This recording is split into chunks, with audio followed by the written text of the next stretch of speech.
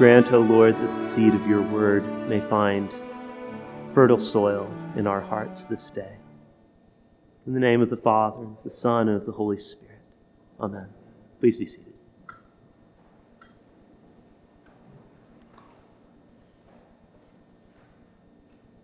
Some of you all know that before moving to Waco, I lived for several years in Central California. And one of the highlights of those years, I think, was getting to visit the coastal redwoods. Have any of you all seen the coastal redwoods? Yes, some of you have. You know what I'm talking about. These are literally the tallest living things in the world. Some of them grow to 350 feet or more. The oldest of them were probably alive when Jesus was speaking these parables. And I once read a book about scientists, people who climb these trees and study them. And the canopy is virtually its own ecosystem. There's a whole distinct set of birds, animals, insects, other plants that thrive and flourish because of these trees. And if you've been there, if you remember walking through these giants, there's just a sense of wonder, a sense of awe, a sense of beauty. And I found at least a profound peacefulness in these groves. And I'm reminded of that experience by this morning's reading from the prophet Ezekiel, where the voice of God speaking through the prophet describes the world's great kingdoms, Egypt, Assyria, as being like immense, awe-inspiring trees. Behold, he says, Assyria was a cedar in Lebanon, with beautiful branches and forest shade, and of towering height, its top among the clouds. It towered high above all the trees of the field. Its boughs grew large, its branches long, from abundant water in its shoots. There's a peacefulness to these kingdoms. The birds nest in the tree's branches. The nations of the earth find shelter under its shade. And I don't know if you noticed this, the prophecy even compares these kingdoms to the Garden of Eden itself. It says the cedars in the garden of God could not rival it.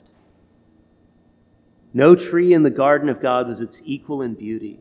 This is a portrait of what human society, human culture, human order is meant to be. Now, of course, in the 21st century America, empire is usually not a positive term. But the first 9 verses of Ezekiel 31 offers the vision of an ideal empire, where the world's peoples belong, not of oppression, but of order, of harmony. And it's awe-inspiring. It's a thing of beauty. 4 times in these verses we hear an emphasis on the beauty of this immense tree, this empire. And the final time, God himself says, I made it beautiful. Here we see God loving and delighting in human flourishing and human culture. And then, of course, we get to verse 10. Well, it was nice while it lasted. It's as if the prophet is showing us, here's what the great kingdoms aspire to, and maybe in some sense at least partially achieve, although there's usually a dark underside. But sooner or later, it collapses in on itself. The tree comes down. The nations turn against one another. They become enemies. They tear each other apart. The growth ends. The power is destroyed. The branches are scattered and left to rot. And you have this vast trunk lying on the ground, slowly decaying. And according to Scripture, this destruction is the result of pride. You may recall Father Lee was talking about pride in last week's sermon. Well, here it is again. Maybe the Eden illusion was a little more ominous than we first recognized. Maybe there's a word of warning here, because Ezekiel's beautiful poetic description becomes an oracle of judgment of the kind that Adam and Eve received in Genesis 3. Again, we heard this last week. This is the story of Scripture over and over again, that human pride, human self-exaltation, forgetting that God is the one who made it and us beautiful, forgetting God, and beginning to think and beginning to claim and beginning to expect others to believe, I did this. We did this. We can ascend up to heaven. The glory is ours. We can be like God. That's my throne. And just like the Tower of Babel, those who thought they could reach the heights of heaven instead find that they belong with those who go down to the pit. The great ancient cedar lies on the ground. This is what pride does, according to Scripture. It's a destroyer, whether we're talking about kingdoms or about our own lives. But you probably noticed there's another kingdom portrait in our readings this morning. And I want to make sure you consider the contrast here. Jesus says, with what can we compare the kingdom of God? What parable shall we use for it? It's like a grain of mustard seed, which when sown on the ground is the smallest of all the seeds on the earth. In the biblical world, a cedar of Lebanon is famously immense. If you want to talk about something really big, cedar of Lebanon. A mustard seed is proverbially tiny. And yet Jesus says, look what comes from this tiny seed. It becomes a tree, the largest of all the shrubs in the garden. But more than that, and I don't know if you caught this, but I think hearers familiar with the Greek Old Testament would have, Jesus echoes the language of Ezekiel's prophecy here. And similar passages in Ezekiel 17 and in the book of Daniel. He says the mustard seed grows and puts out large branches so that the birds of the air can make nests in its shade. Wait a minute, I've heard this somewhere before. What Jesus is talking about is God's answer to the prideful and self-destructive empires of the world. When he says the mustard seed becomes the largest living thing in the garden, maybe we're even meant to hear another hint at Eden. But it's not a warning this time. It's God making things beautiful again. This is the restoration of human community, of culture, of social order, as it was meant to be. But here's the point. This restoration is rooted in a turn to humility. Where human empires exult in their greatness, I'm a cedar of Lebanon. The kingdom of God glories in its small beginnings. It's a mustard seed. What could be more small? And I think that these two contrasting visions of greatness, these two kingdoms, these two trees, have profound implications for us as a church, as a congregation, also as individuals. Because the reality is, for most Christians today, at least in our part of the world, all our instincts, our default instincts say we win or we lose through the methods of worldly power. This is how we think about winning and losing. Maybe you're an exception. You're probably not. We want to influence the realms of politics and economics and entertainment. As the mission statement of my undergraduate institution says, we want to lead the nation and shape the culture. It was a great college experience. And look, y'all know, I just spent 6 years studying literature at the doctoral level. I believe that culture matters. Okay, Christian engagement matters. However, the reality is that Jesus and his first followers don't triumph by crushing their political enemies. If you've read the Gospels, that's not how it goes. They don't grow through their superior economic position. There are some fairly wealthy early members, but many of them are poor. Some of them are slaves. They do write and create on a small scale, but they don't triumph through literature and the arts. And they're certainly not well represented in the media. So often today I hear Christians lamenting our loss of influence in this country. And in certain senses, that's probably true. And maybe there's some repenting we need to do about that. But friends, Christians in the United States of America in the year of our Lord 2021 have immeasurably more social and political and economic influence than first or second or even third century Christians had. And yet, eventually they saw even emperors converting and claiming the name of Christian. These guys are onto something that I want. The cedars of Lebanon started turning to this mustard shrub. Tell us about greatness. And ultimately, when the towering tree of the Roman Empire toppled, as the world's great kingdoms do, the church was still standing. And all sorts of people and even tribes and nations found refuge under her branches. These early Christians changed the world. Through their own greatness, not so much. How'd they do it? Through humility. Small mustard seed acts of faith and self-sacrificial love. Read this history sometime. When plague comes to a city in the Mediterranean, say around the year 150, every pagan who can afford it heads for the countryside. But Christians stay and care for one another. If you're a pagan and you get sick, your chances of survival go up if you happen to have a Christian friend or a neighbor. These Jesus followers care about the people nobody cares about. They treat women better than the surrounding culture does. There's a reason a lot of women become Christians. When an unwanted baby is left out in the open to die because it's physically imperfect somehow because, well, frankly, we wanted a boy and not a girl, Christians take these children in. They love them. They treat them as their own. It's a ministry of adoption.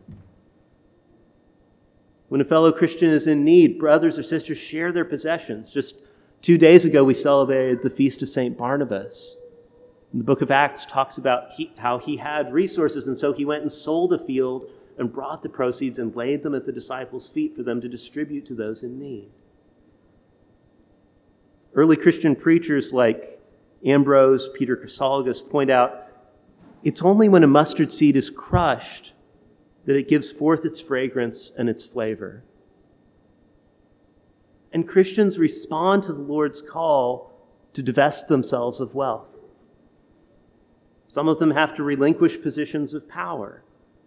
You see some early Christians giving up theatrical work or military office because it's going to require them to participate in idolatry. They say, sorry, I can't do that. I guess I'm out of a job. Some of them, including the apostles themselves, are beaten or jailed. Some humble themselves even to the point of losing their lives because they understand Jesus' words from the Gospel of John that unless a seed falls into the earth and dies, it remains alone. But if it dies, then it bears much fruit. Empires fall. Human power fails. Our greatest efforts collapse under the weight of pride and self-glorification. But the humility of God, the humility of God is stronger than the greatness of man. And the kingdom that Jesus plants in his own burial bursts forth on Easter morning, and it grows. The cross leads to resurrection. Martyrdom leads to renewed faith and witness. The mustard seed of this faith crushed gives forth its fragrance, and it bears fruit.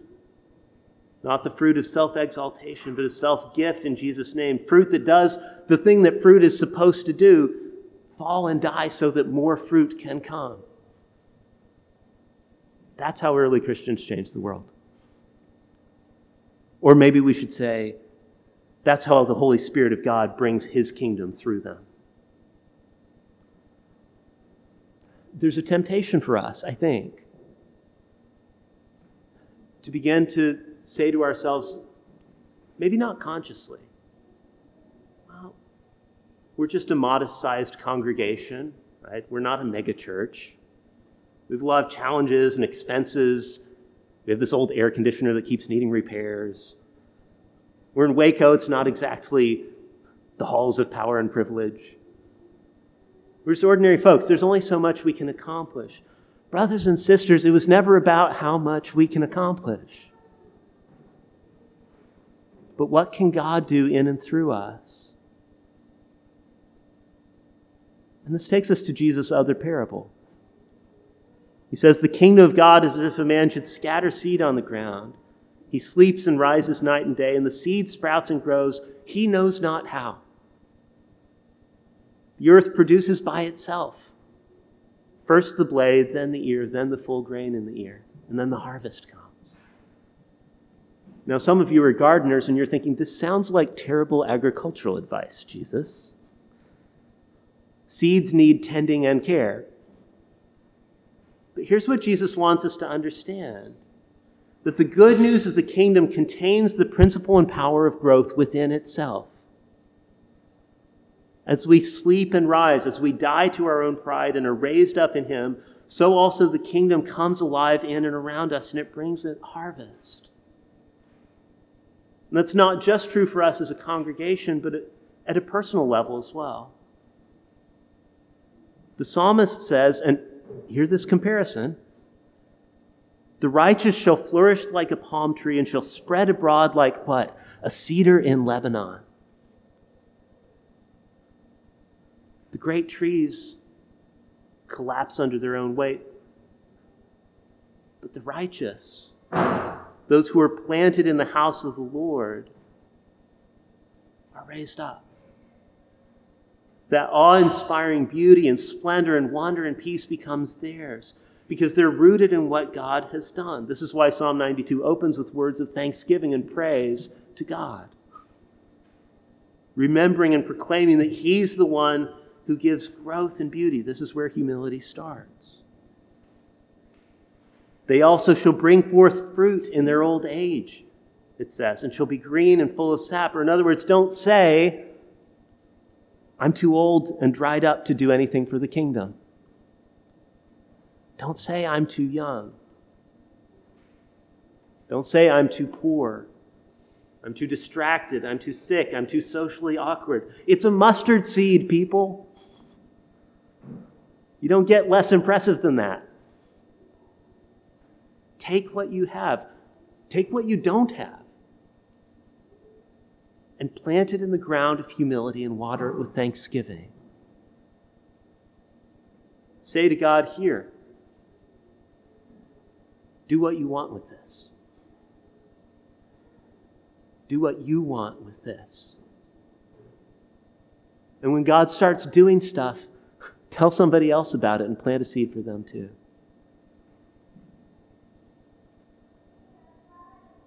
Now, if you try to embrace this way of humility, it's going to be a bumpy road. You're going to run into challenges. The early Christians can tell you this. And not just from out there, right? From in here. Within the church, within the family, perhaps most of all within our own hearts. Because the ways of pride and self-exaltation and self-protection have put down some pretty deep roots in us. Rooting out pride and planting humility can be a painful process. But here's the good news. Jesus is utterly confident that the power of the kingdom seed he plants can and will triumph. This seed's going to grow. This kingdom's coming because the humility of God is stronger than human pride. And the weakness of God is greater than human strength. And the Holy Spirit of God can and will fulfill his promises and accomplish his kingdom work in us, in you, if humility breaks open the husk of our pride and allows the seed to sprout so that his power and his life flow through. So that just like those coastal redwoods, so that just like a cedar of Lebanon, like a tree planted in the courts of God, the result in us will be beautiful. In the name of the Father, and of the Son, and of the Holy Spirit. Amen.